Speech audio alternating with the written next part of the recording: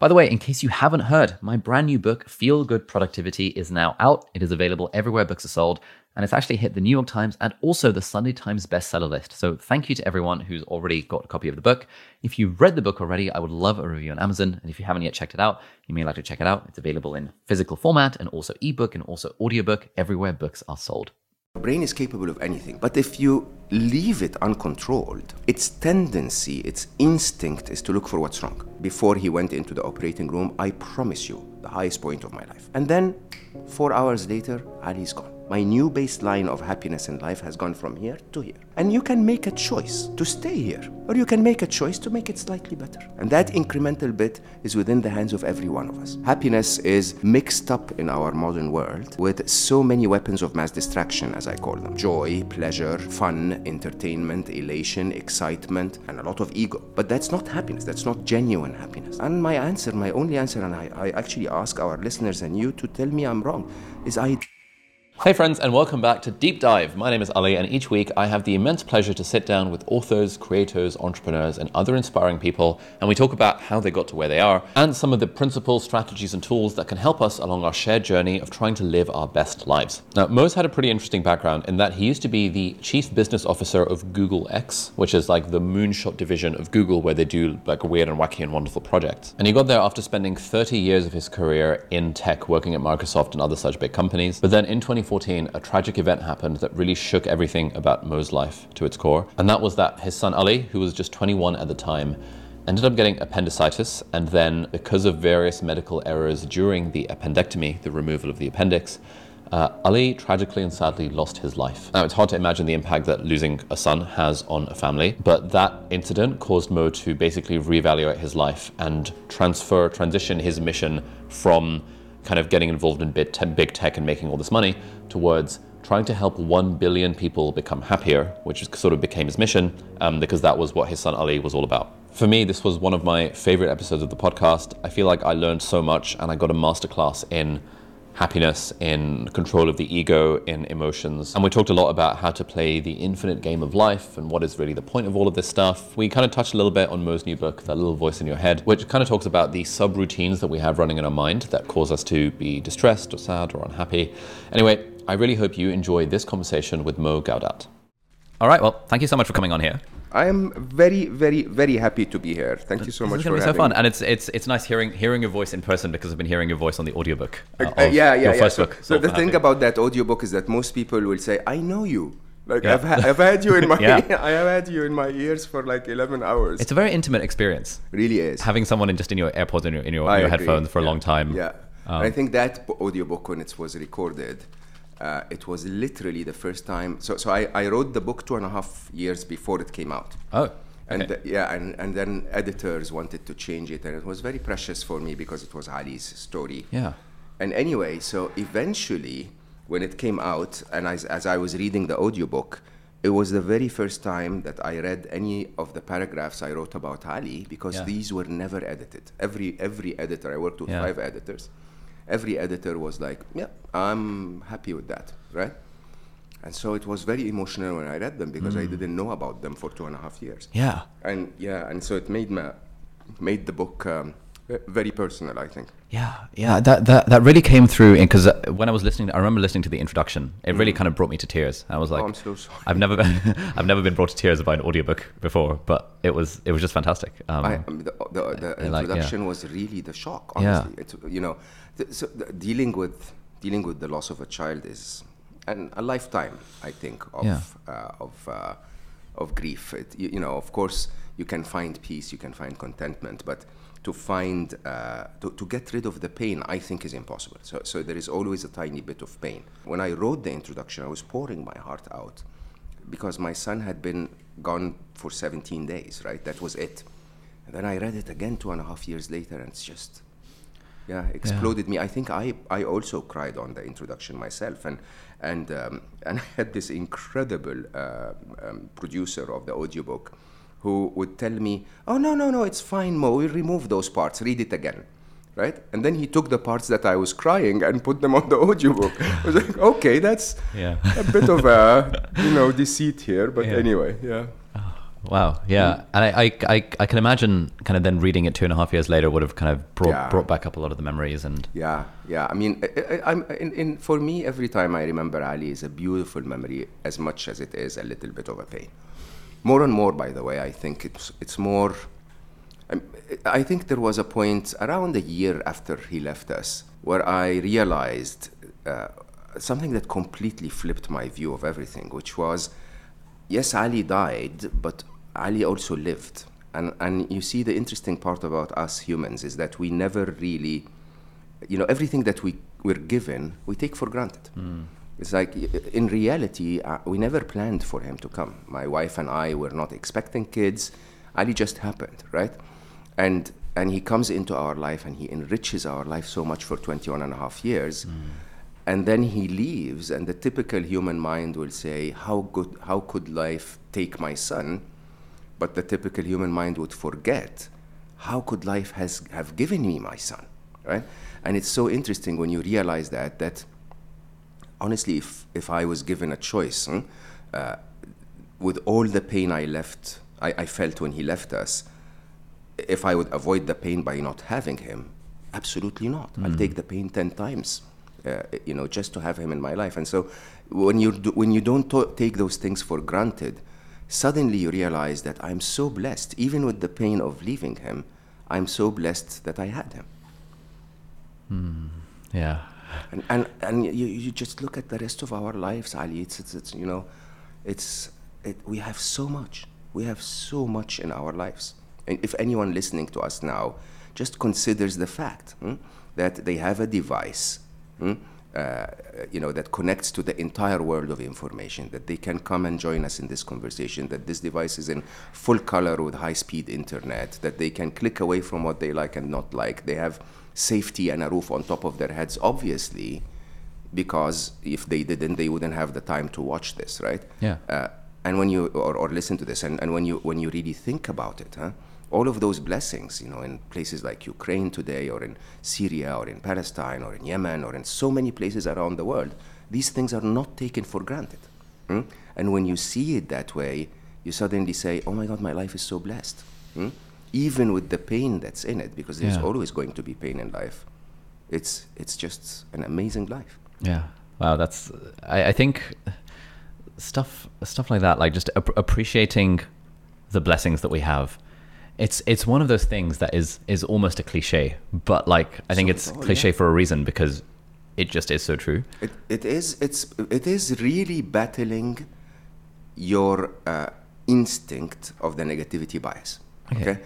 Interestingly, your brain is capable of anything. I mean, my new book is exactly about that. It's exactly about your brain being able to do anything, what you tell it to do, right?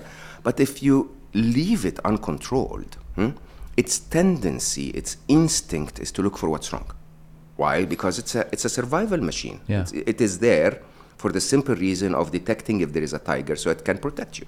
Okay, and yes, if there are no tigers, it can go on and invent iPhones. But it's still, even as it's inventing iPhones, trying to detect everything. Is my boss annoying? Is my boyfriend, girlfriend trying to leave me? Or, am I going to starve? Whatever. Yeah. Right. But that's until you take charge. If you take charge, that little voice in your head, I basically say it's like your computer, it's like your device. You can tell it what to do and it will do it. And once you start to take charge, that machine can be instructed to look for what's right. And when you look for what's right, my claim, I have no scientific evidence behind it, that 99.9% of your life is right. Okay? Whoever you are, I have a tiny bit of a sore throat today, but that happens to me twice a year. Most of the year, my voice is okay, right? Most of us live our entire life on solid ground. Most of us never ever see an earthquake, right? Ever, unless it's in the news. And even if you do, it's like once or twice in your lifetime. The baseline of life is okay. Yeah. And then the negatives just happen. There are dips out of okay and then back to the baseline. Right? Okay. And when you see that, then it's only fair to instruct your brain, if you want to see the truth, if you want to acknowledge the truth of your life, it's only fair to instruct your brain to look for 99%, 99.9 as I say, of good things. So I have this very simple exercise when my brain tells me something wrong about anything. Okay. I ask for 9 other good things about the situation. Oh, nice. So you know, when I arrived downstairs, and because you were so generous to send a car to bring me here, I didn't actually have the address, so I didn't know where to go, right? The first thing that my brain tells me is, whoops, but they were so kind to send me a car, but there is, it's sunny and it's not raining, but, there's this beautiful cafe downstairs that I need to try later, but I have your number, so I can text you and say, hey, I'm downstairs, and. If I focus on all of these, then it's amazing. Thank you so much for not putting the address in the calendar, right? And if you focus on, but things need to be perfect. How come my team didn't find that point? I can make myself miserable. The event is exactly the same, but it's my choice to look at it as a wonderful event or as a negative event. One of the things that I found interesting is that you often say that happiness is a choice. Totally a choice. And you also often say that saying that is very controversial and it loses you, whatever percentage of podcast listeners who don't want to believe that happiness is a choice. It loses me exactly 8% if my statistics are correct. 8? Yeah. Oh, nice. I'll tell you why. When I wrote Solve for Happy the first time, I basically wrote it like we write software. I created a beta version, put it online, invited people to come and read it. Literally on Google Docs, I would invite them to walk in and edit my words, which was an amazing experience. Interesting. 270 people to be exact. And, I asked them to do a little survey to tell me a little bit about themselves before that. And because it's on Docs, you can actually follow how the readers are progressing. And I lost 8% of my readers on page 11. Okay? And page 11 was the page where I said happiness is a choice. And it's obvious, because for so many people, being the victim is a very interesting place to be. Interesting? Yeah, it's because, of course, there is value to being the victim. Okay. So remember, a lot of what we are as humans comes from when you were younger. So as a 2-year-old, you know how you sometimes, I know you did, sometimes you would go like, mommy, and you pretend to cry. Oh, yeah. Right? Why would you pretend to cry? Because crying allowed your mom to go like, okay, baby, something's wrong. Either, tap you on the back or remove whatever was annoying you or whatever. Just give you attention. Yeah. So there is a utility to that. And for some reason, as I always say, most of our problems with happiness are because some of us decided not to grow beyond 6. Oh, okay. Okay? Yeah. So after a while, you start to tell yourself, there's no utility to that. There is, I can actually get up myself and get the Nutella jar that I wanted. I don't have to wait for mommy anymore. Why am I crying? Yeah. Right? Or I can actually take charge of my life. If life is a little challenging, I can cry for mommy, but mommy's not going to show up if my boss is annoying. And when you're stuck in that space, for some of us, there is a utility of, I'm the victim, which means I have no responsibility for my unhappiness, okay? It's life. Life is treating me bad. No, life is treating everyone bad, occasionally, right? I don't have to really go out of my way to do my homework to be happy, or to do my homework to be fit, or to do my homework to make my relationship work well. And there is an interesting comfort in that. It's like I don't need to do anything about it because there is nothing to be done about it. It's the responsibility of life and not me. Yep. But that's not true. Happiness is a choice. And it's, I always tell people the simplest way to understand that is you can obsess about the comment your partner told you all through your commute to work, okay? And the minute you get to work, your boss says, where is the report we asked for, or you have to be in a meeting, and what do? You tell your brain, okay, brain, that's it. We can't think about this for now. Focus on the meeting. And throughout the meeting, you're okay. Throughout the meeting, you're sitting there, you're listening attentively, and you're not thinking about this issue. You're probably thinking about how boring the meeting is. Yeah. But you're not unhappy about that issue at all. The minute you walk out of the meeting, you go like, okay, but my partner said this on Friday. Let's play it again. It's a choice. Yeah. And I hosted on Slow-Mo on my podcast, I hosted Dr. Jill Bolte Taylor, which is definitely one of my favorite humans on the planet. So Jill is a neuroscientist, and she analyzes the brain's relationship with unhappiness. I refer to her a lot in my book. And her studies will show you that from the time, take any negative emotion, take anger, for example, from the time an event triggers you, to the time you're flooded with stress hormones, to the time you take a reaction or you don't, to the time the hormones are flooded out of your body, is 90 seconds.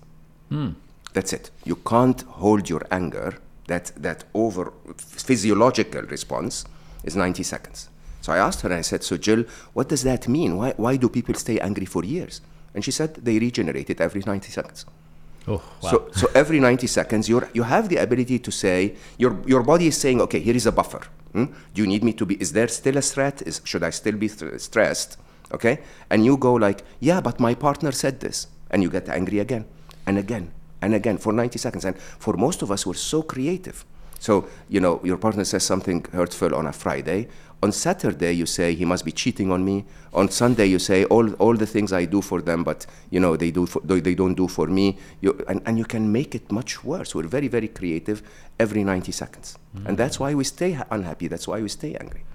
Yeah, that's really interesting. I'd not come across the 90-second thing before, but I think that's like this idea that, in between stimulus and response, exactly. there is a gap. Absolutely. And that is a gap in which we can choose a response. Absolutely. Is an idea like, for example, the Stoics have been talking about for ages as well. And it's cool how modern science is now showing this to be true. Okay, a few questions on this point. The first one is, so obviously I'm also on board with this idea that happiness is a choice. But anytime I say that, I feel a niggling part of myself because I know that some people will be thinking, what about child abuse? What about depression? What about clinical anxiety? What about post-traumatic stress disorder? What about all of these other extreme things? Is it really fair to say happiness is a choice? Is that like just telling a depressed person to cheer up? And I've never quite been able to answer that. So that's a great question, by the way. So absolute happiness is not a choice. Nobody's ever always happy. Okay, I had the joy of spending an hour and a half with His Holiness the Dalai Lama. I know most of the top monks in the world who have practiced for 40, 50, 60 years. I mean, someone like Matthew Ricard, which again is a very dear friend and I hosted on Slow-Mo, is a person that is done 60,000 hours of meditation, of lifetime meditation. Okay, and I asked him and I said, Matthew, are you always happy? And he said, of course not. I'm always pissed off. Okay, and he's very open about it. It's like it's the state of the world. If you have compassion, makes you feel negative emotions. Of course, if you have chronic pain, if you have been subjected to abuse, if you've lost someone that you love, it's not the same ease of finding happiness. That then, like if you wanted to buy a sandwich and your place was closed, your favorite, or they didn't have your favorite sandwich. Some of us feel unhappy about that, and it's absolutely a choice not to, right? It's not comparable to I've been abused. The question is, in relative terms, which is what matters, losing my child could make me miserable, and nobody would blame me for that. But also in relative terms, from that new low point of my life. So Ali, my son, died because of a medical error. Basically, they made a mistake in 5 mistakes in a very simple surgical operation. Now, I hugged him before he went into the operating room. I promise you, the highest point of my life. Okay? He was handsome, he was tall, he was strong, he was every father's dream. And then 4 hours later, Ali's gone. 4 hours later, my new baseline of happiness in life has gone from here to here. And you can make a choice to stay here. Or you can make a choice to make it slightly better, and slightly better, and slightly better. Yeah, I may never return back to that high point. I may never return back to a place of absolute happiness, of remembering my son and not missing him. But I have the choice to make that incremental bit. And that incremental bit is within the hands of every one of us. And that incremental bit, interestingly, is the wise choice. Because isn't it bad enough to have been abused? Isn't it bad enough that you broke up? Isn't it bad enough that you lost someone that you love?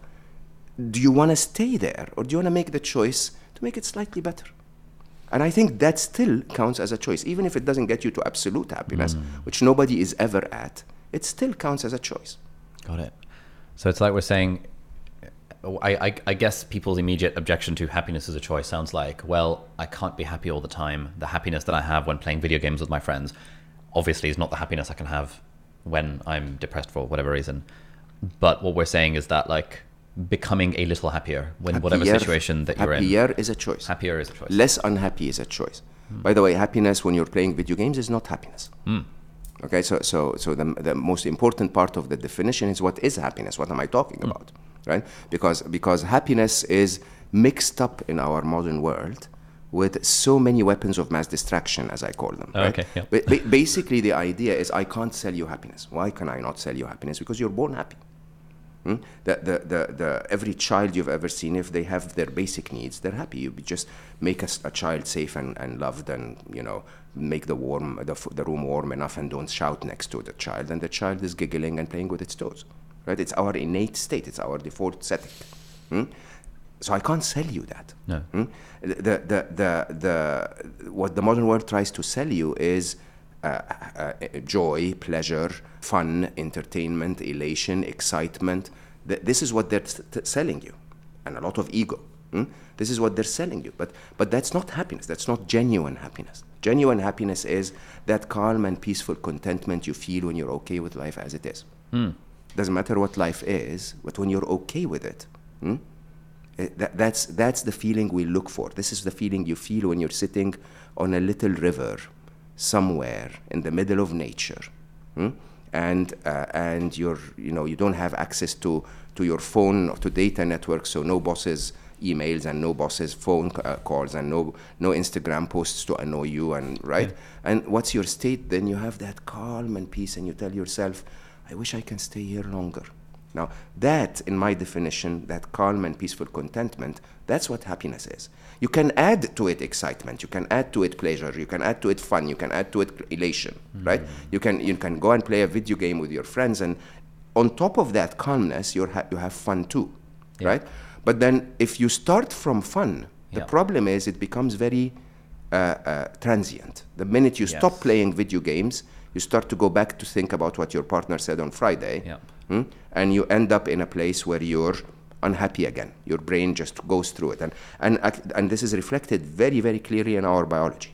Right? So in our biology, that state of calm and peaceful contentment is when your parasympathetic nervous system is engaged. Right? So you're supposed to have two modes of operation as a machine, as a human machine for survival. One of them is in a state of stress, fight or flight or freeze, and that you're flooded with hormones, stress hormones, and you're trying to become superhuman to escape a threat or to deal with a challenge. That state is important for your survival. It's also complemented with another state when the tiger has run away, or you manage to escape it, or you beat it in the nose and the tiger fell down, or whatever you did heroically.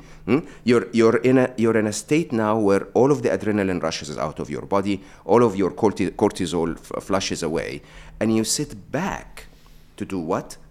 To do the opposite of that state. In that state, your stomach stops to digest food. All of your blood is directed to your muscles and your brain and to your eyesight. You no longer have the ability to do other important critical functions properly.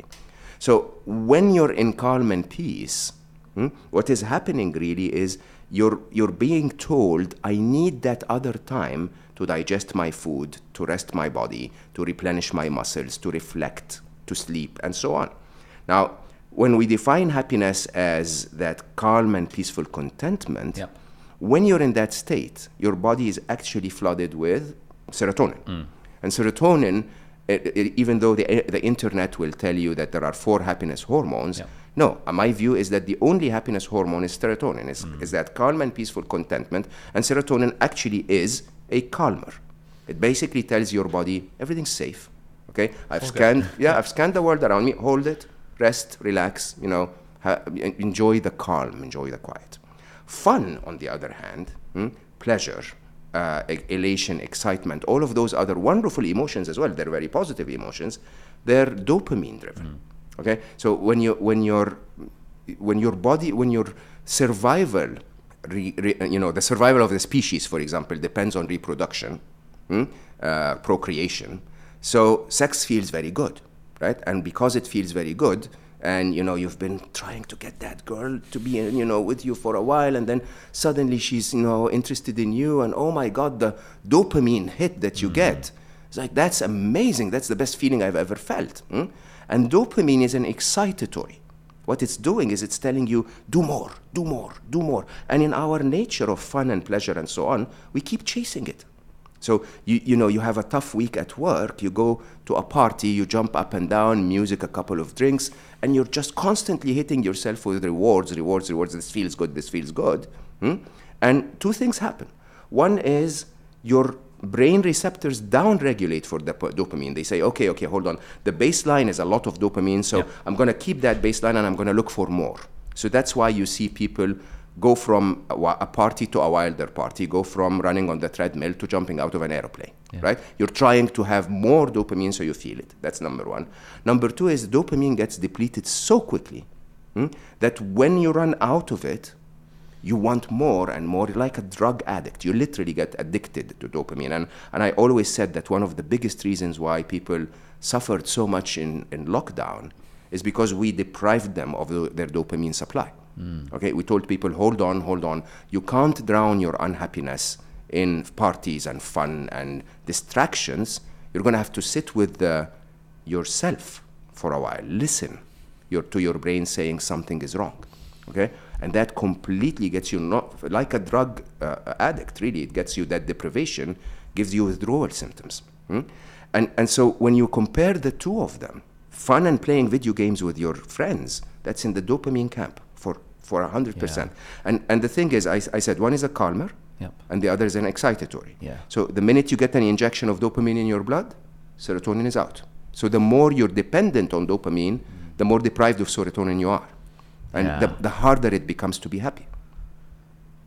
Yeah, this is like kind of intellectually, I have known this for a while. This idea of serotonin is sort of inhibitory and calming, dopamine is excitatory. But like the way you're putting it now is, I feel like lots of pieces are slotting into place in my mind. One of the things that I've been, this is a fairly minor example, but that I've been thinking about these days is, do I want to get back into video games? Oh, you absolutely do. Yeah. I'm a serious video gamer.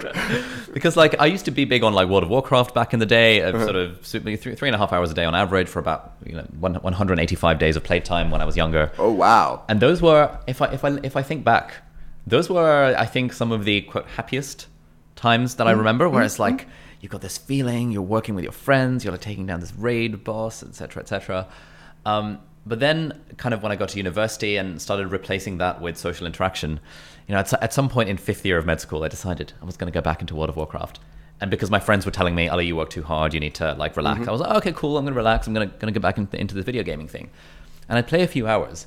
And at the end of it, I would feel like really drained. Yeah. And it was not at all a feeling of like being re-energized. And it was not the feeling of relaxing. It was a feeling of like, oh my God, like, I've got all this stuff to do. I'm going to be thinking about it at night. I'm going to be theory crafting like tomorrow morning when I'm in a lecture and I'm supposed to be doing medicine. I'm actually going to be reading up on what the optimal warlock rotation is. Like all of this stuff started happening in my brain. And then I kind of stopped a bit more, and then I feel like life became a bit more calm. So I'm kind of thinking... So that's an amazing example, as a matter of fact. So the question is there anything wrong with fun? Okay? Not always. There is sometimes something wrong with fun and sometimes not. So if fun is your escape from a state of my mind is not calm. I have all of those things pending, but I'm just going to play for a while. Yeah. You're using fun as a painkiller. It's like I have a headache, and the answer to the headache is I'll pop a couple of pills. Yeah. Right? And then the minute the effect of the painkiller goes away, literally exactly like you described it. The minute you're done playing, you're still drained, you're still, and your brain immediately goes like, well, I have to do this, I have to do that. Are you numbing me? Yeah. And numbing me is what really fun does in that space. But if you're already peaceful and calm and you found that state of contentment, and then you add fun to it, it's like a supplement. It's like taking a vitamin. It's like my life is already stable, it's already okay, I'm on a good foundation, and I'm just going to have a good time on top of that. right? And it's wonderful.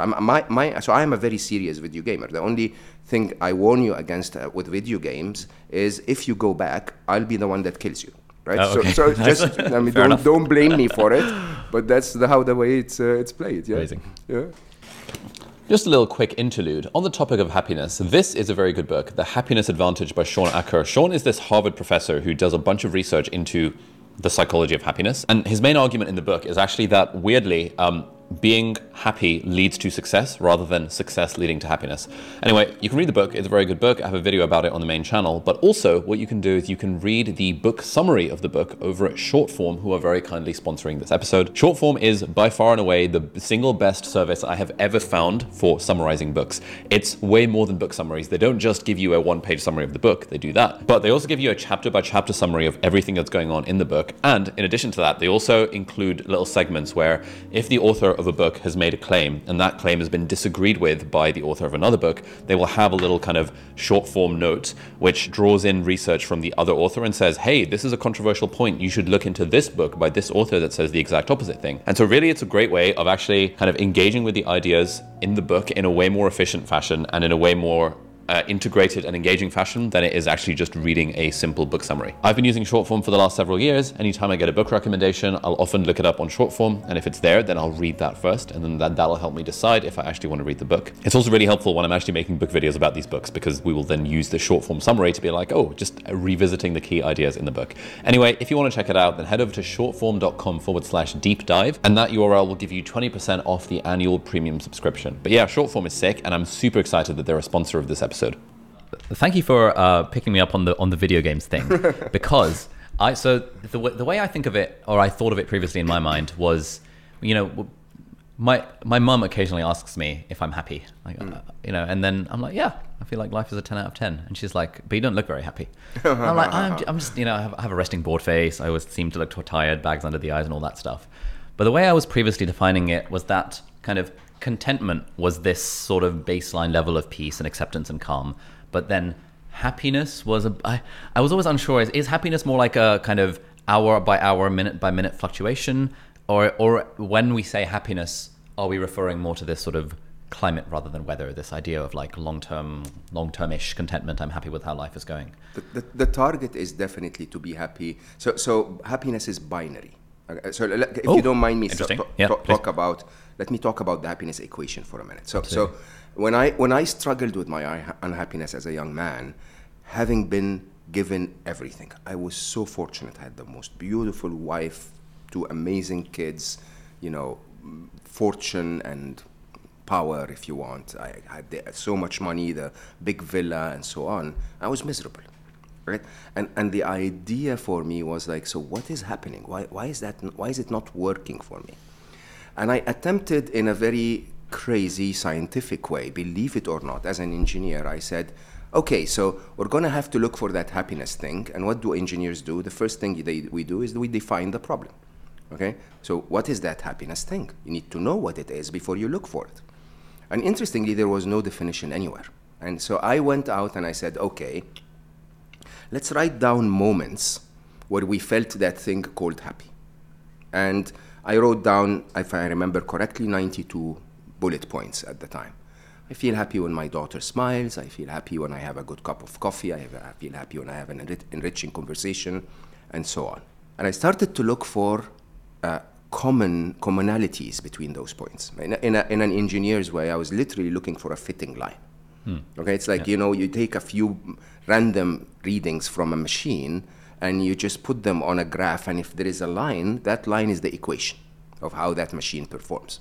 I was looking for that line. I plotted those moments against everything, you know, my height, my weight, my, you know, age, my hair on my head, whatever that is, right? And seriously, I was very open to the idea of those moments when I felt happy. Were they because I lost my hair in my late 20s that I started to feel unhappy? So it's a worthwhile experiment. But no, there was no relationship at all. The only relationship was this. Happiness was not triggered by any single event. As a matter of fact, the same event, I said, I feel happy when my daughter smiles. That same event made me happy most of my life. It made me very unhappy when she once failed a class in school and came back from school smiling.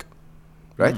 When, why is that? When, generally I feel happy when my daughter smiles, but when she was smiling after failing a class, I sort of had a feeling in my head that she maybe does not realize the weight of the issue, or that she's not responsible or whatever. But even the same event does not always trigger happiness. And when you start to see that, you say, so what is happiness then? It's not just the events of our life. There is something else in the equation at play. And the other thing is your expectation. I expect that my daughter will smile all the time, other than the times where she needs to be more responsible. Okay? So my expectation is when someone fails an exam, they should not be very happy. Okay? Interesting. Now, you put that in an equation and suddenly it becomes very clear. Happiness is events minus expectations, right? If you want to complicate the equation a little bit, it's equal to or greater than, because if events beat expectations, so it's equal to or greater than the perception of events minus your expectations of how life should be.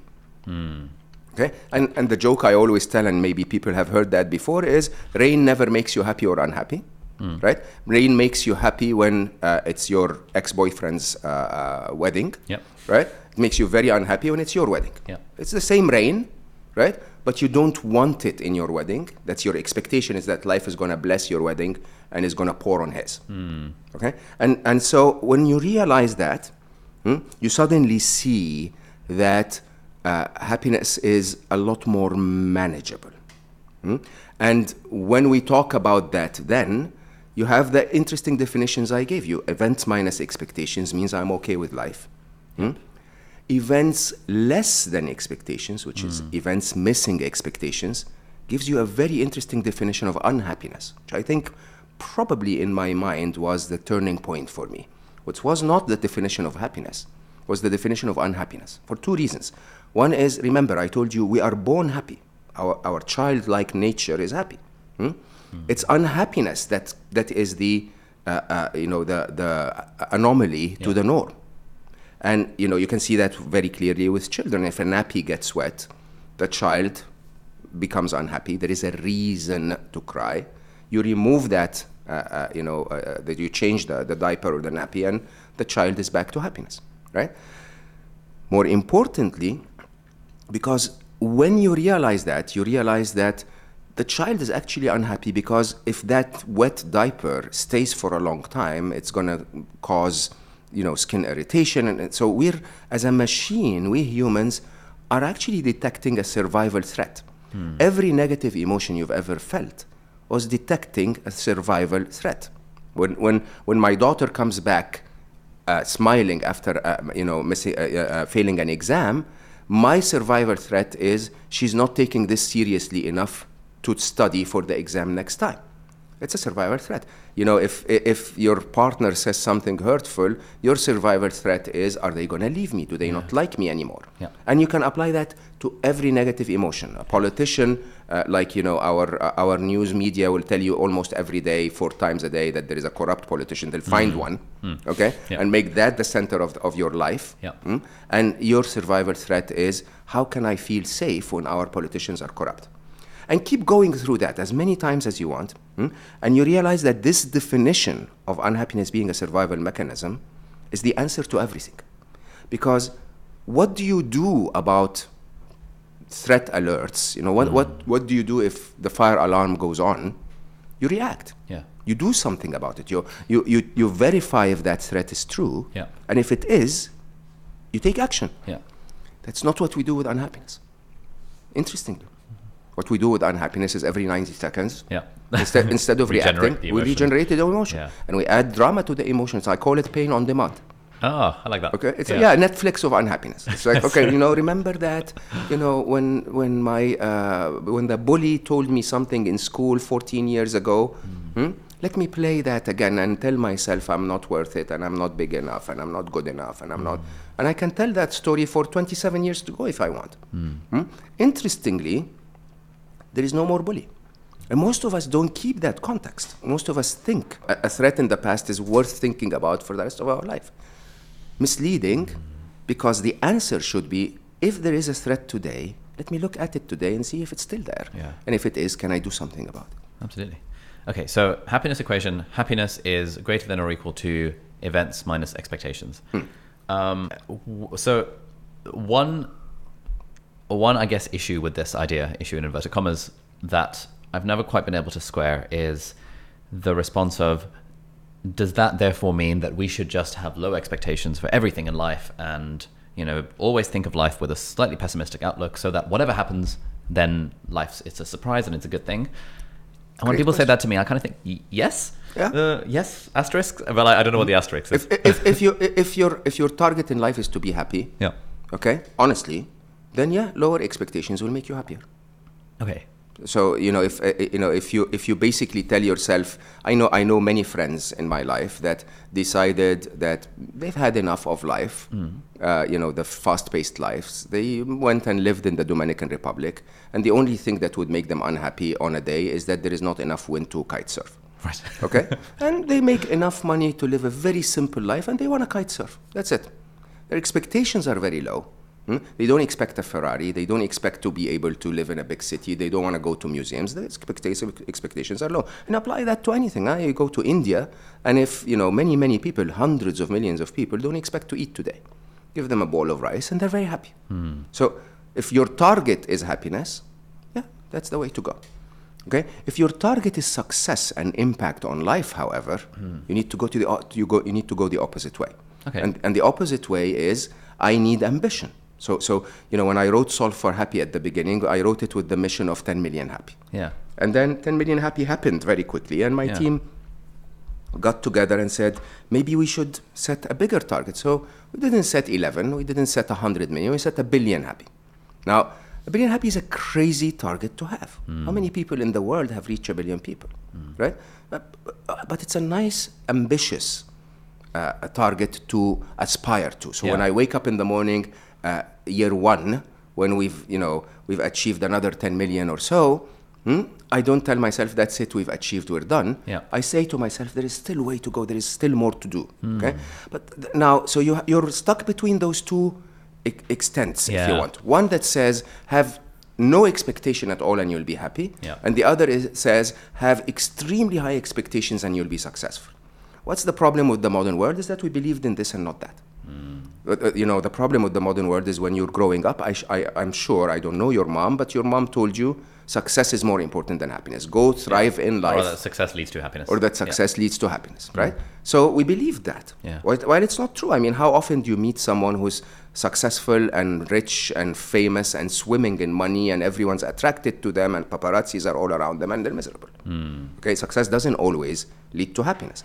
Now, between those two, there is a midpoint, like everything in life, which is I need a realistic expectation. A realistic expectation is not lowered than how it should be, and it's not higher than how it should be. I need an ambition that is higher than the realistic expectation, and I need a contentment that sometimes even my realistic expectation might be missed. Okay, and in that case, while I aim for a realistic expectation and a high ambition, I'm getting the best of both worlds. Yes. I'm trying to be successful, and at the same time, I'm contented as I go through that path when life misses my expectations sometimes. Ooh, sick. Okay, this is nice. So I have this dilemma when it comes to the book that I'm working on, which is the dilemma of what should be my ambition for the book. When it comes to writing, one of the classic accolades is hitting the New York Times bestseller list. And so I have this as a very clear thing. Like, okay, if I was being, quote, ambitious about this, I would be like, hey, I want the book to be a New York Times bestseller. But there's something about that like when I sit down to write, in a way, it doesn't feel good. It feels like almost demotivating because that's a thing that's outside of my control. Whereas when I think of it as the objective of this book is I want to write a book I'm proud of and I want to enjoy the journey along the way. That's a very kind of contentment-y type goal rather than an ambitious type goal, I think. And when I lean towards that, then I feel, oh, it's all good. I feel the parasympathetic kind of activation rather than the sympathetic activation, which is what I feel for the more ambitious goal. Now, I think this is great because then I can optimize for happiness and just write the book that I want. But then part of me wonders that, like, am I missing something by not going for a more ambitious goal, by not putting a number on and saying, I want to get 1 million sales, I want to get 3 million sales, because sales translates to impact on the one hand, but also more money and all of the other selfish desires on the other hand. Any thoughts about that particular conundrum? Lots of thoughts. Okay, so I want to cover this in, if you'll allow me, in 2 layers. Fantastic. So layer 1 is a very, very important definition. Okay, we're video gamers. So I always say life is like a video game, and we can come back to that conversation in a minute. But if life is a game, there are 2 types of games that are defined. Yep. One is an infinite game, Yep. and the other is a finite game. A finite game is a game where there is a target, a destination, and a win. Okay? An infinite game is like Pac-Man. Have you ever checked your score when you were playing Pac-Man? You don't? No. The purpose of Pac-Man was to play Pac-Man for as long as you're playing Pac-Man. Okay? And then sometimes you lose, and then you play again. There is no very few people who are trying to be world champions on Pac-Man, and so they were monitoring the score.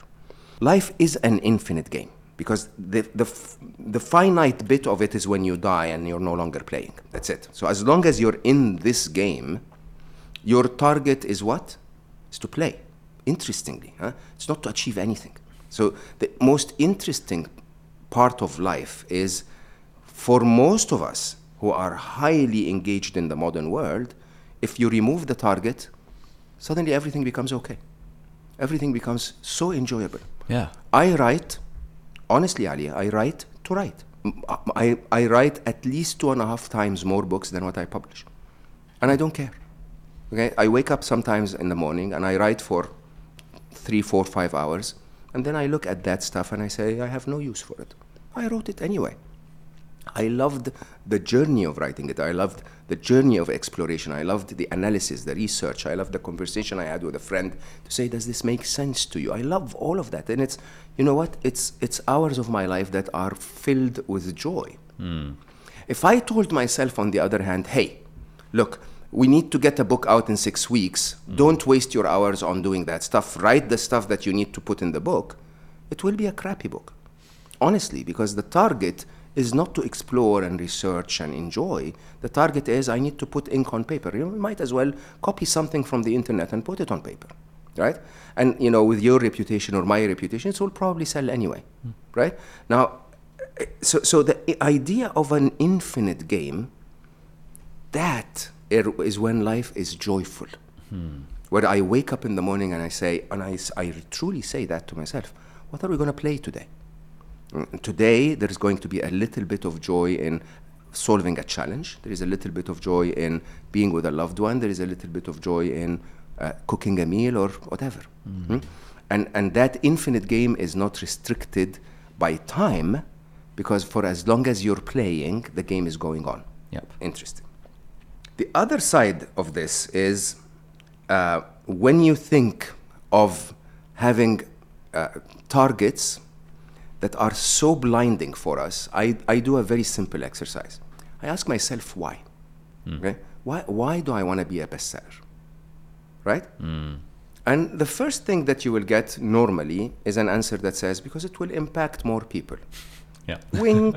Wink, wink, nudge, nudge. Yeah, your brain is sort of telling you that you're God and you have the ability to make a difference to a lot of people, which is, by the way, honestly, is the byproduct of doing a great job on the infinite game. But then underneath that, and I say those with respect, I told you I'm a big fan, right? And I'm like you, everyone of us, there are other negative secondary targets. 3 million copies multiplied by the royalties, a lot of money. Or, and I've seen some of your personal finance videos, and you're encouraging people all the time to make money, to save money, to do all of that, because it's the right thing to do. So interesting. I'm sort of thinking in your head that when you've done that, you're going to add book to your revenue streams, and you're going to be able to teach people that book is a good idea for revenue streams. And then sell a course about how to write a book further down the line, go, and the right? loop continues. Right. So this is a secondary. This is a secondary objective. Okay, so it sounds like you're saying when it comes to quote ambitious goals, let's question the goal to figure out where it comes from, and whether we actually care about, genuinely care about the things that lead to the ambitious goal. Yeah, and also, by the way, if if achieving the goal is going to deliver what we think it's going to be. Oh, yeah. So if you tell yourself, because if I make the the New York Times bestseller list, I'll be well known. Yeah. You're forgetting that you already have 3 million followers. You're already well known. Yeah. Right? And the reality is that books, rarely ever sell 3 million copies. Yeah. I think there has been less than maybe 1,500 books, if my numbers are correct, that has ever sold more than 1 million copy. So, including the Bible and Harry Potter, Yeah. so you have very serious competition there, Yeah. right? And then think about, is that the only path? Is there another path that's easier? Okay, is there another way that I can enjoy the book and maybe achieve only 100,000 readers, whatever that is? Yeah. Yeah, so kind of my target for the book at the moment, like after doing some soul searching about this New York Times thing, was that like, it would be nice if it happens, but like I am going to try my best to not even think about that. Yeah. Unless I'm having a conversation like this where it's a nice sort of like dichotomy example. And the thing that I think about is, I want a book that I'm happy with. I want a book that I enjoy writing. And I want a book that can have some kind of impact on some kind of people. Yeah. And I find this with the YouTube channel as well and this podcast, that the less I look at the numbers, the more calm and content I feel. I promise you that's true. So you have a very ambitious goal, 1 billion people happy. That's a different goal. So what's going on there? It's a different goal. So I think the biggest mistake with capitalism is how we define success. Oh, okay. Capitalism as a system is a very efficient system. It works. Rewards drive effort. Execution drives success. It's beautiful. Okay, and there is fair competition, or unfair sometimes, but at least there is a competitive landscape where you really want to excel to do something. The problem with capitalism is not the system. The problem with capitalism is the target, and the target is dollar signs. Yeah. Now, if your target is 1 billion happy people, that's the best form of billionaire you will ever need to be. Yeah. Okay, and I don't know how to say this any other way. I mean, because people don't believe me when I say this. I made so much money. Most of the time, by the way, the money I made came from places I didn't expect. It's number one. My daughter sometimes tells me, you've been paid in advance because you were not worthy of the money that you made. You need to give the world back now. Yeah. Okay? I give most of my money away. And I wear $4 t-shirts. Okay? And I promise you, they're easier to handle and deal with and travel with than the $40 or $400 t-shirts that my friends will wear. Okay? And I have very little of my money left. But that little that is left is actually enough. And tomorrow there will be more money, hopefully. If there isn't, there will be less $4 t-shirts. It's really not that complicated when you think about it. Huh? And that peace of mind of I'm not chasing this illusion anymore. Yep.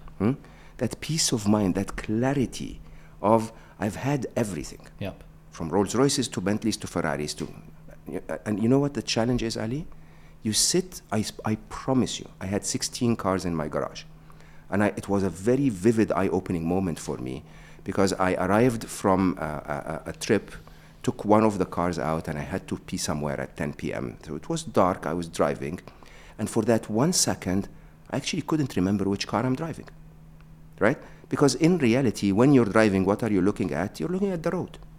And all cars are the same when you're looking at the road, okay? Especially, by the way, in the modern era of cars where quality is so high that all cars are more or less the same, right? And so when you realize that, you say, so why do I have two? I mean, if they're all the same, why do I have two, not let alone 16? And you can take that same target, that same illusion, if you want, and apply it to everything. You apply it to how many houses can a rich man have? Many.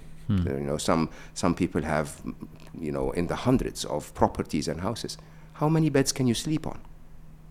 One. Okay? How many meals can you eat?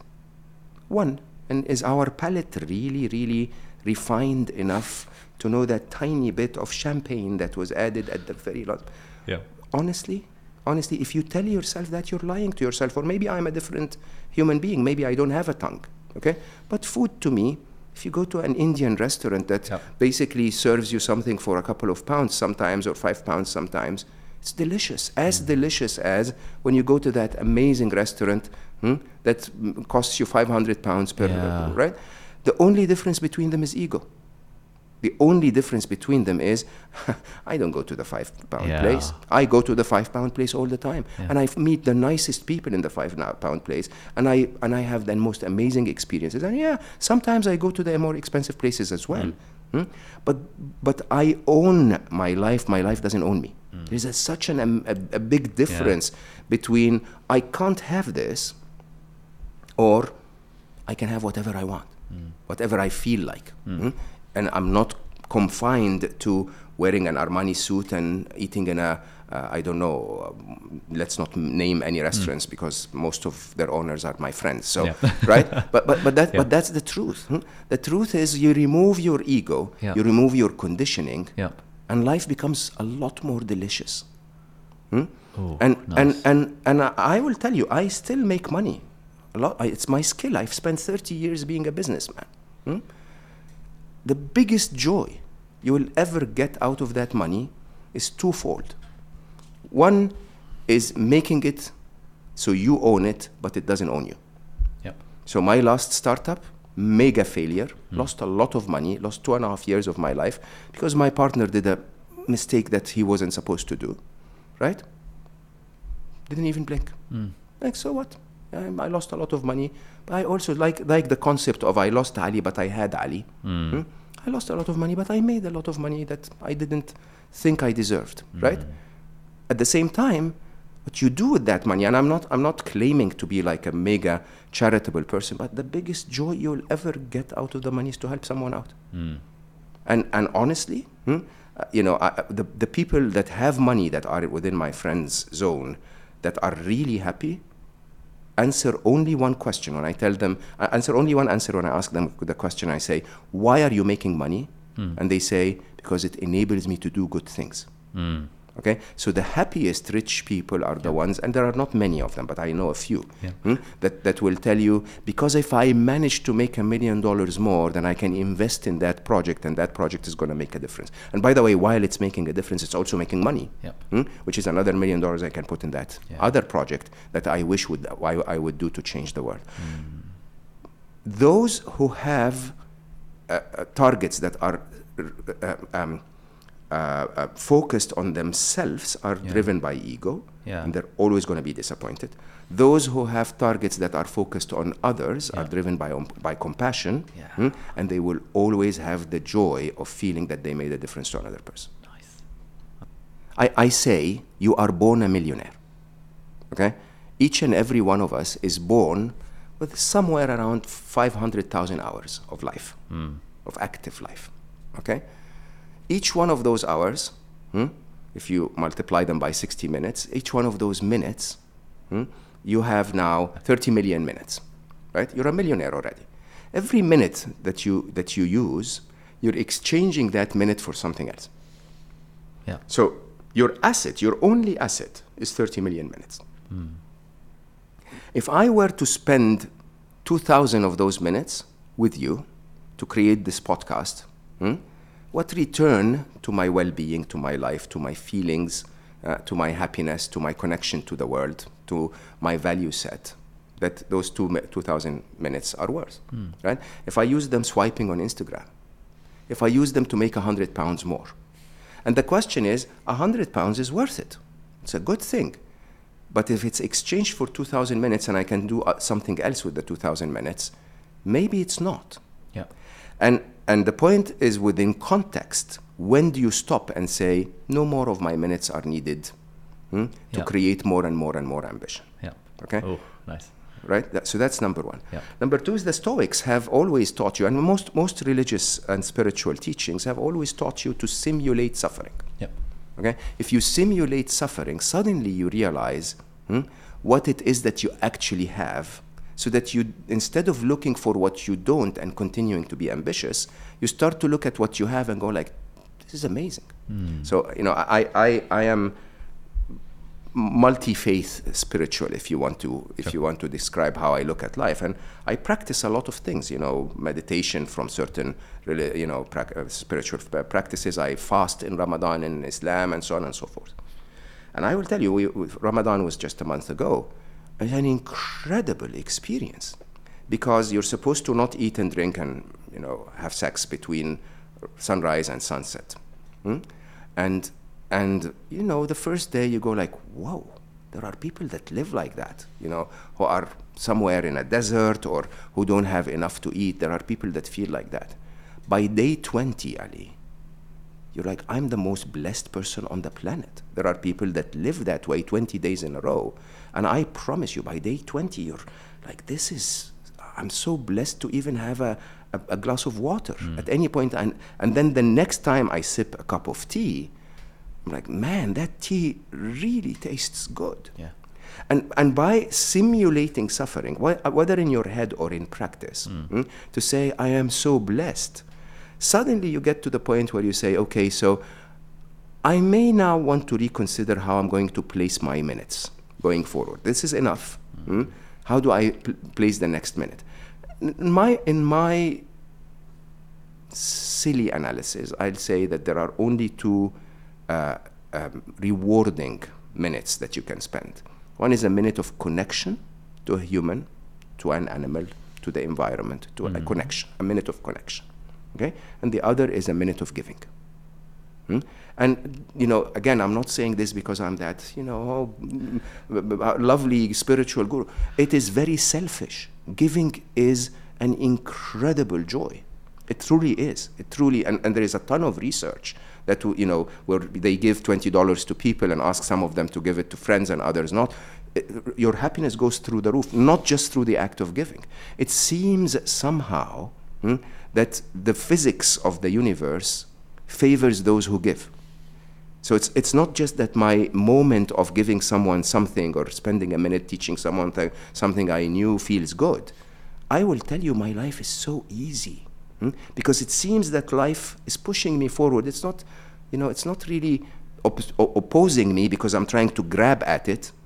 It's saying, good boy, you're helping others. I want to help others too. So I'm going to help you a little. Here is a little bit of a push on your, on your little bum and move forward.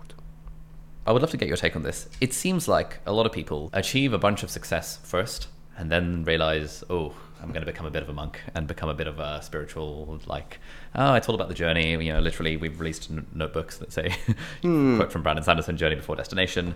And I sometimes think that, is this sort of this whole thing about, soul for happy and stuff, the domain of the privileged, where you've already solved for safety and food and shelter, and now you've got the luxury of solving for happy. Yeah. And then I often wonder, when I'm giving advice in videos, am I talking to the audience that's already solved the basic thingies? And I know there will be people in my audience, sometimes we get comments. I made a video called 8 Habits That Made Me a Millionaire. It's whatever. And one of the comments was, bro, I live in some village in Yemen. I struggle to get food and water. Easy for you to say all of this. And I think that's a very good point. I have no response to that. What do you reckon?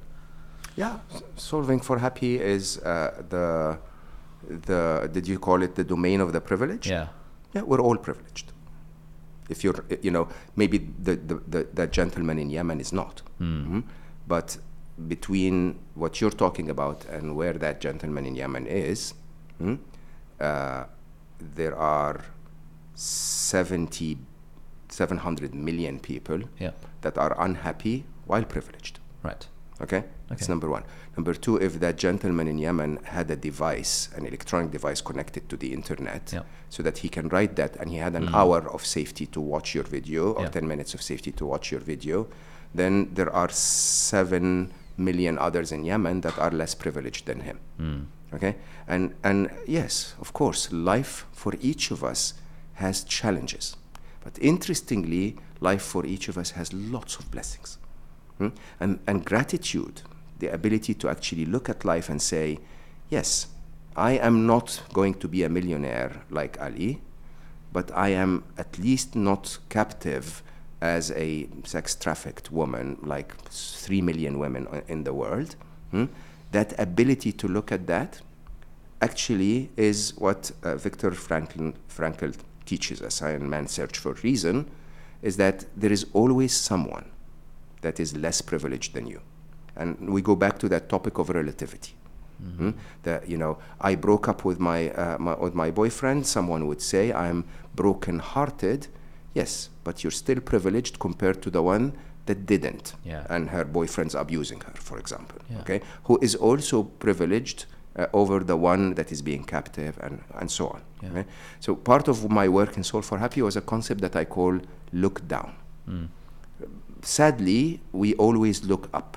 We say, you know, I have a Mercedes and he has a Ferrari, or I am in the bus and he's in his Mercedes, or I'm walking and he's in the bus, or I'm not able to walk and he's walking. And you can always go down. Of course, life is tough. So this is the interesting thing. So one of the philosophies of a lot of spiritual teachings is that your test is always a tiny little bit more stretching than your capabilities. So it's not you never really get tested in life as per your capabilities, because that wouldn't be a test, and you never really get an easy test. You always get a test that is a tiny bit. If it's too challenging, you're gonna break. Life doesn't want that. So why does life challenge us? For two reasons. Reason number one is to learn something, and most of us, as we look back at our life and the difficult parts of our life, whatever they were, if you were born in Yemen, not in the UK, then yes, there is an interesting challenge between privilege between living in Yemen and living in the UK. But that privilege, that lack of privilege, that challenge that you're facing, is suited for what you need to learn. And then, you know, if you, so I always say, if I when Ali left our world, when my son left our world, I had so much money, I had no idea how much money I had. Okay, I promise you, money would pour in from everywhere, and I lost my son. If I had lost all of my money, I promise you, Ali, if I had lost all of my money down to zero, I wouldn't have blinked. Would not have blinked. The only way for life to stop me and say it's time to change direction. It's time to stop focusing on being a chief business officer of Google X. It's time to stop traveling the world like a maniac trying to sell more technology. It's time to do what you were supposed to do and write about happiness and teach people about happiness. The only way that would take my notice was for Ali to leave. If it was anything else, I promise you I would have gone more into business. And it's so interesting. So life either wants you to learn or wants you to change direction.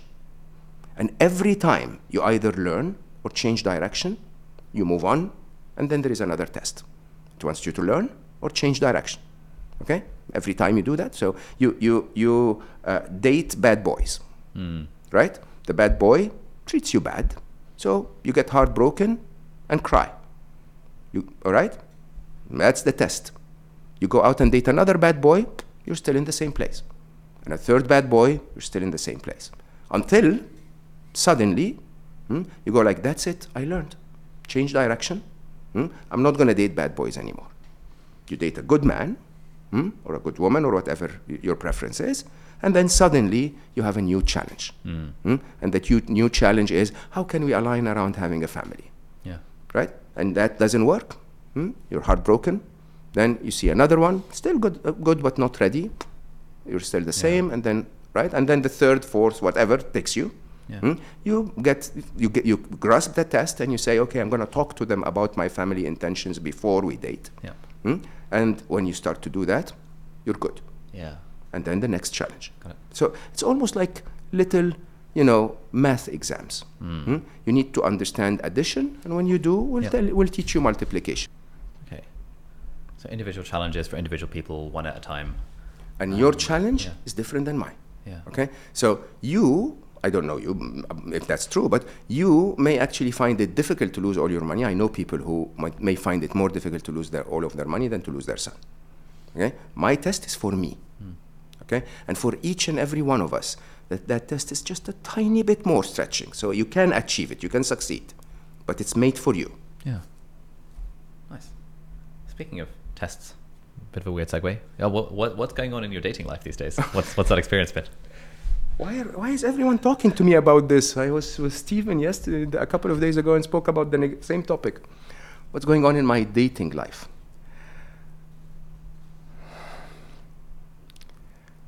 Lots. So I married my college sweetheart, amazing woman, still my best friend.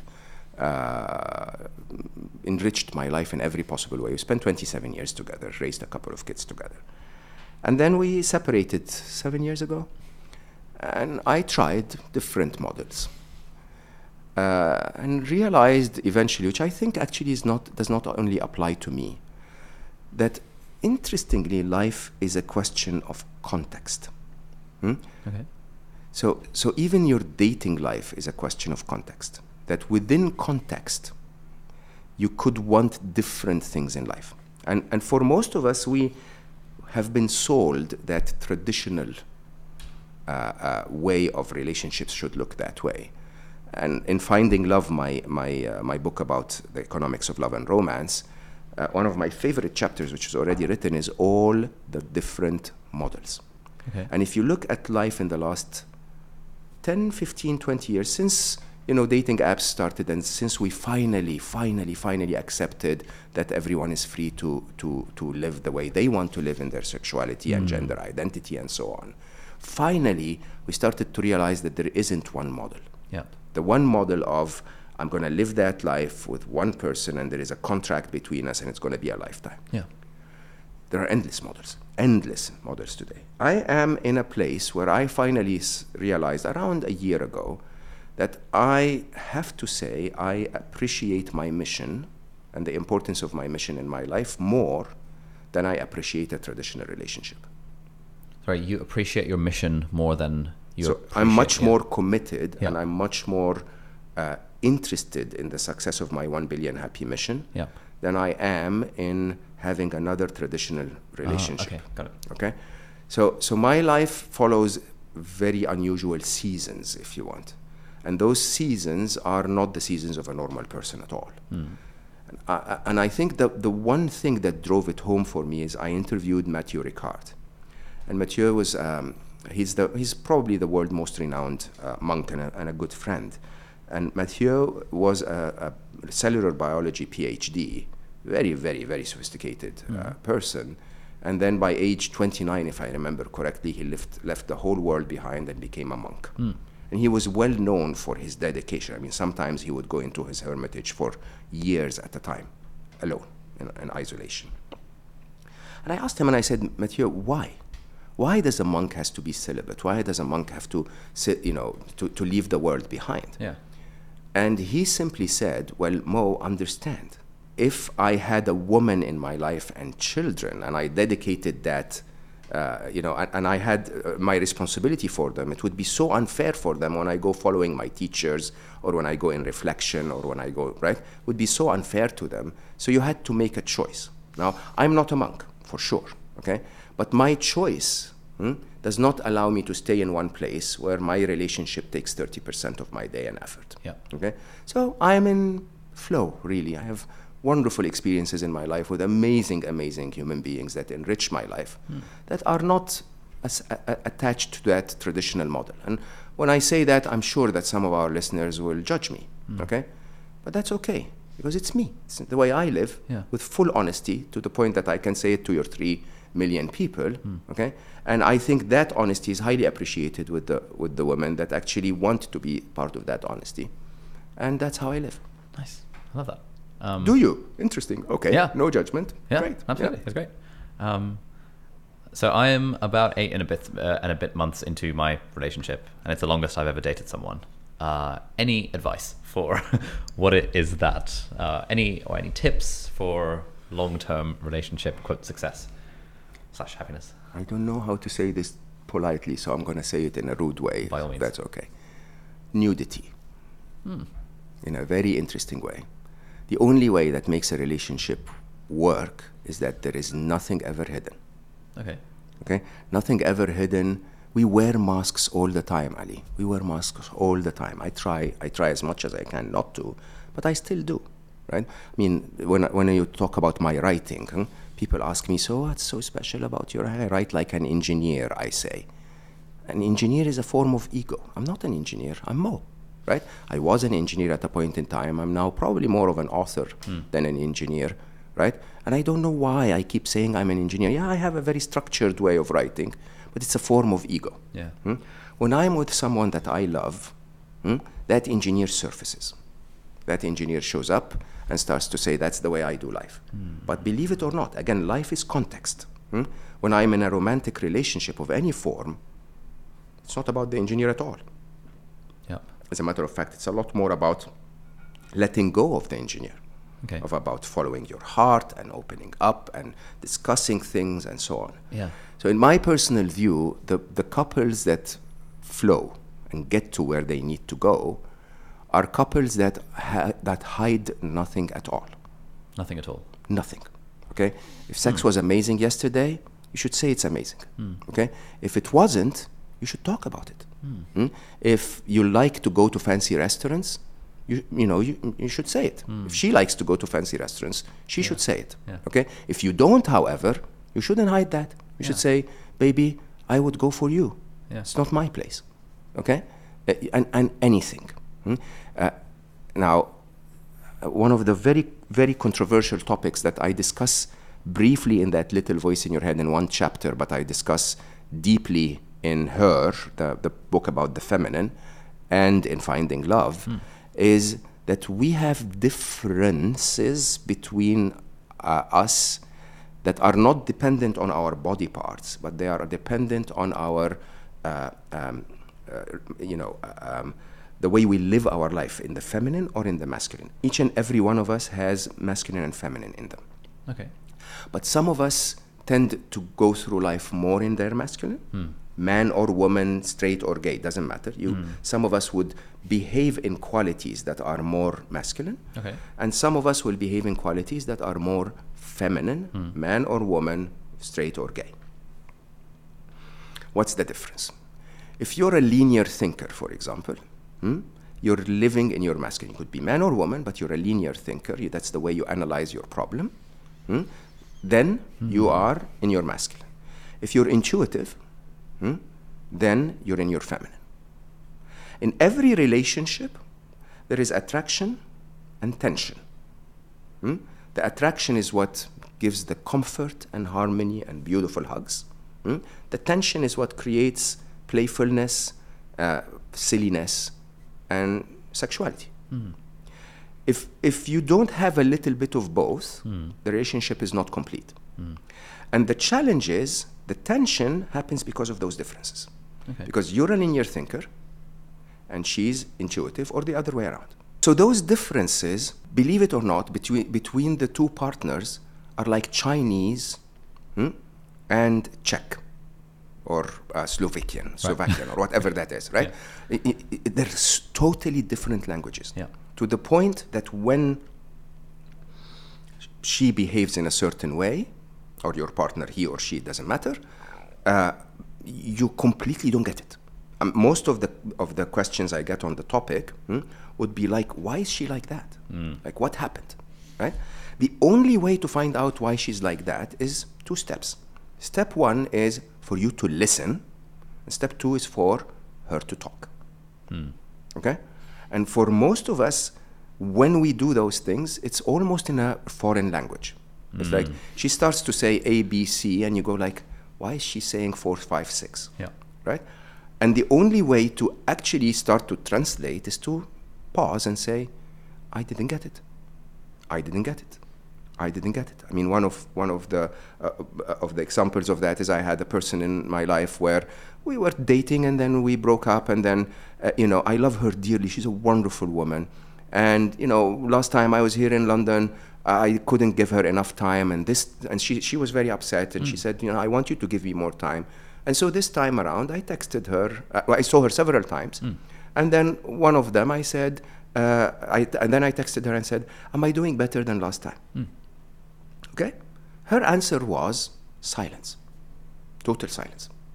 In a masculine brain, this is my engineer measuring performance. Yep. Okay? in her feminine side, she was like, is this a task on him? Yeah. Does he feel that this is a burden on him? Okay?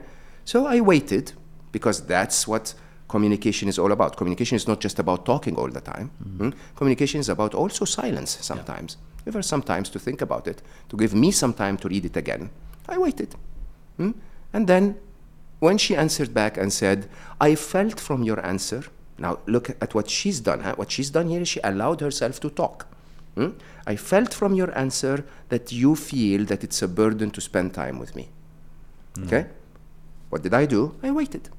Yeah. Because if I responded immediately, it would be an argument. Yeah. Okay? And then a couple of hours later, I responded and I said, but it could also be understood that I care so much for you to be happy. Yeah.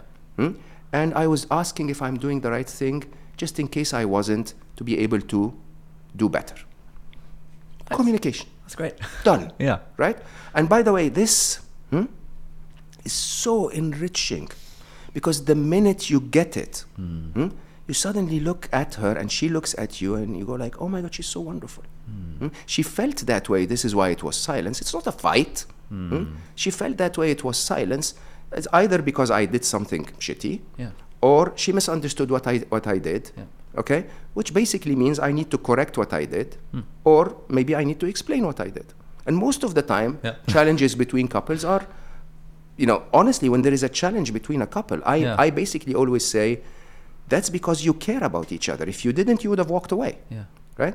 And I think a lot of that really comes to that feminine and masculine. A lot of that comes to the fact that you really are talking Chinese, and she's talking Slovakian or whatever that is.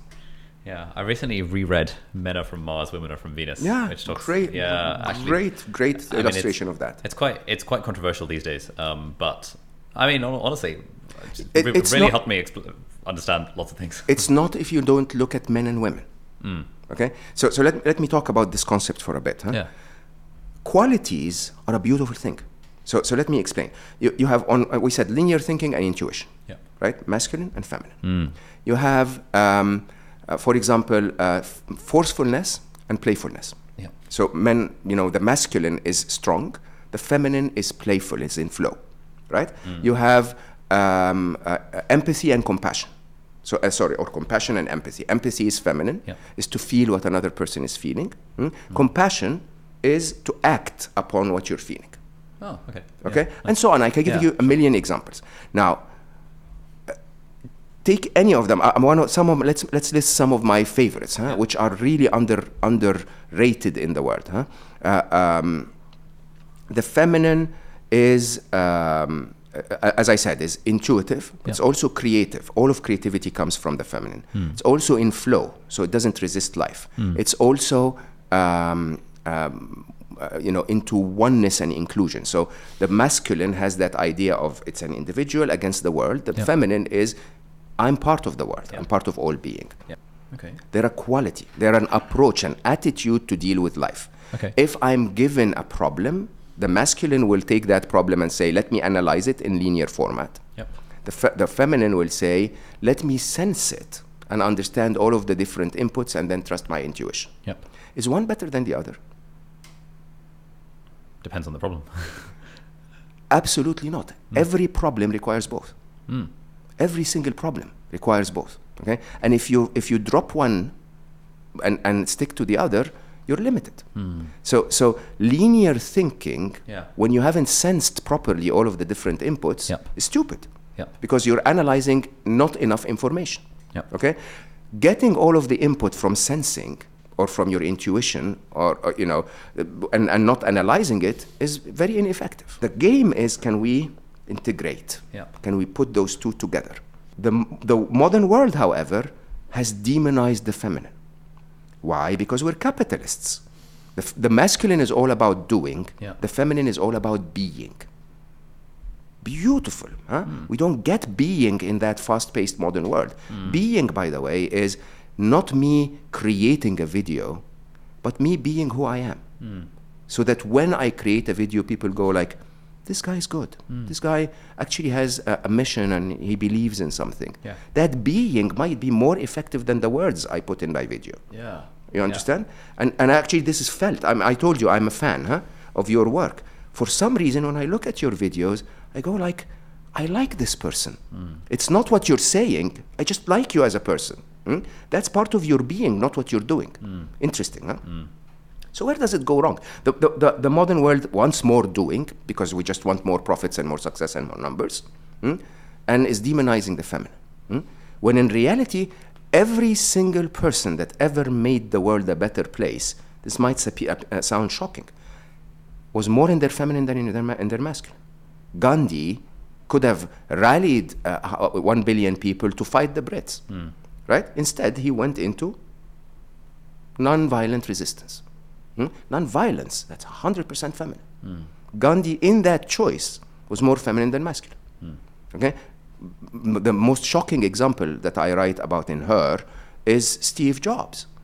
So most people will think that Steve Jobs succeeded because he was hyper-masculine, obnoxious, pushy, forceful, and so on, aggressive sometimes, which are the extremes of the masculine. No, this is what pulled him back. This is why he was taken off as a CEO at the beginning. What made Steve Jobs is his empathy for the user needs, his understanding of color and beauty, his understanding of art and calligraphy, and you know, and his appreciation of simplicity, his appreciation of play and flow, and so on and so forth. These are what made him successful. The feminine is what made him successful. Interestingly, the masculine is very good at doing, even if what we're doing is a stupid thing. Okay? This is why we create amazing technologies that are destroying our planet. If we allowed a little more feminine, the feminine would come in and say, is there any way we can create some way to go to Australia and not destroy the planet at the same time? Because we care about going to Australia and not destroying the planet. So finally, what I try to say is, where does it go wrong? It goes wrong if you overdo any of those qualities. So if you take strong is a masculine trait. If you take strong and use it properly, it leads to protection and safety of our tribe. You do too much of it, it becomes aggression and violence. Right? You take intuition. Intuition allows us to see what is not obvious and trust and connect to the rest of intelligence, if you want. Okay? Do a little bit of that, you get a better knowledge of life. Do too much of it, and you're not practical in your analysis of the problem. Right? And so on. So where is the answer? The answer is for a couple to literally come together and say, hey, I'm crap at this. You're amazing at it. You lead on this one. I'm good at this. You're not so good at it. Let me lead on that one. And then suddenly those two become so much better than each one of them alone. Nice. Yeah, this is sort of like, again, having that experience of lots of puzzles slotting into space in my brain. Two things come to mind. Actually, one in particular, where I was having a chat with my girlfriend. Let's call her Jane. Around it was really around intuition. And Jane was asking, you know, do I ever get the feeling of bad vibes from anyone? And I was like, not really. Like, if they give me a reason to suspect that their behavior, that their kind of intentions are misaligned, or like, you know, malicious intent and all that, but probably not. Most people are good most of the time. Like, it's all good. And we were on a holiday, and some guy came up to us and was offering to buy us a bus ticket to go somewhere. I was like, oh, what a nice guy. He's offering to buy us a bus ticket. And she was like, no, don't feel right. It doesn't feel right. Let's not do this thing.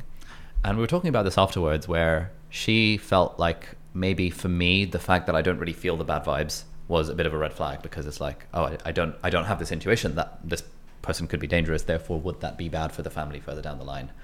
My solution to this was genuinely, I don't feel the bad vibes. I think everyone has good intentions most of the time. Given that you're better at this, why don't we just default to yours? Exactly. If you ever get a whiff of bad vibes from someone, we just don't do the thing, and I won't even question it. Absolutely. And she was like, yeah, that's reasonable. That's a reasonable resolution to the problem. Absolutely. That's the way it goes. It is for you to realize that her intuition is such a valuable asset that you would so benefit from having, and rather than fight over it, appreciate it. Okay. Yeah, this is all really resonating. I think and I like that distinction you drew with Men Are From Mars, which is that the only reason it's controversial is if you attach to men and women. It's not men and women rather than masculine and feminine. Absolutely. Even with the labels masculine and feminine, I think it would be nice if we had a phrasing for them that was not so gendered in a way, because it immediately red flags with people's minds. Oh my God, that's that's the exact problem. The exact problem for me is I am crazy about the idea of everyone should be free to do exactly what they want, to identify exactly what they want. So I'll give you an example. My diet through my years has changed in a very unusual way. So there was a time where I ate no chicken, no meat, no eggs, but I drank milk, and I ate fish occasionally, but no other seafood. And so when I explained that to people, they would say, okay, so you're vegan. Oh, but you drink milk. That means you're vegetarian, but you don't eat eggs. Maybe you're still a vegetarian who doesn't like eggs, but you eat fish occasionally. Does that make you a pescatarian, right? And I was like, I'm a motarian, right? I eat what I want, what I like. Do I have to fit within a category? Do you have to call me something? Or can I just order and say, no red meat, please? Okay? No chicken, please. Is that so difficult for humanity to understand? Why do we try to categorize everything? Okay? And so as we now expand it from man, woman, into you can be any gender you want, I want to be a Motarian. I want to be Mo. I identify as what I identify, and nobody should judge me for that. Right? Nobody should try to fit me within a category.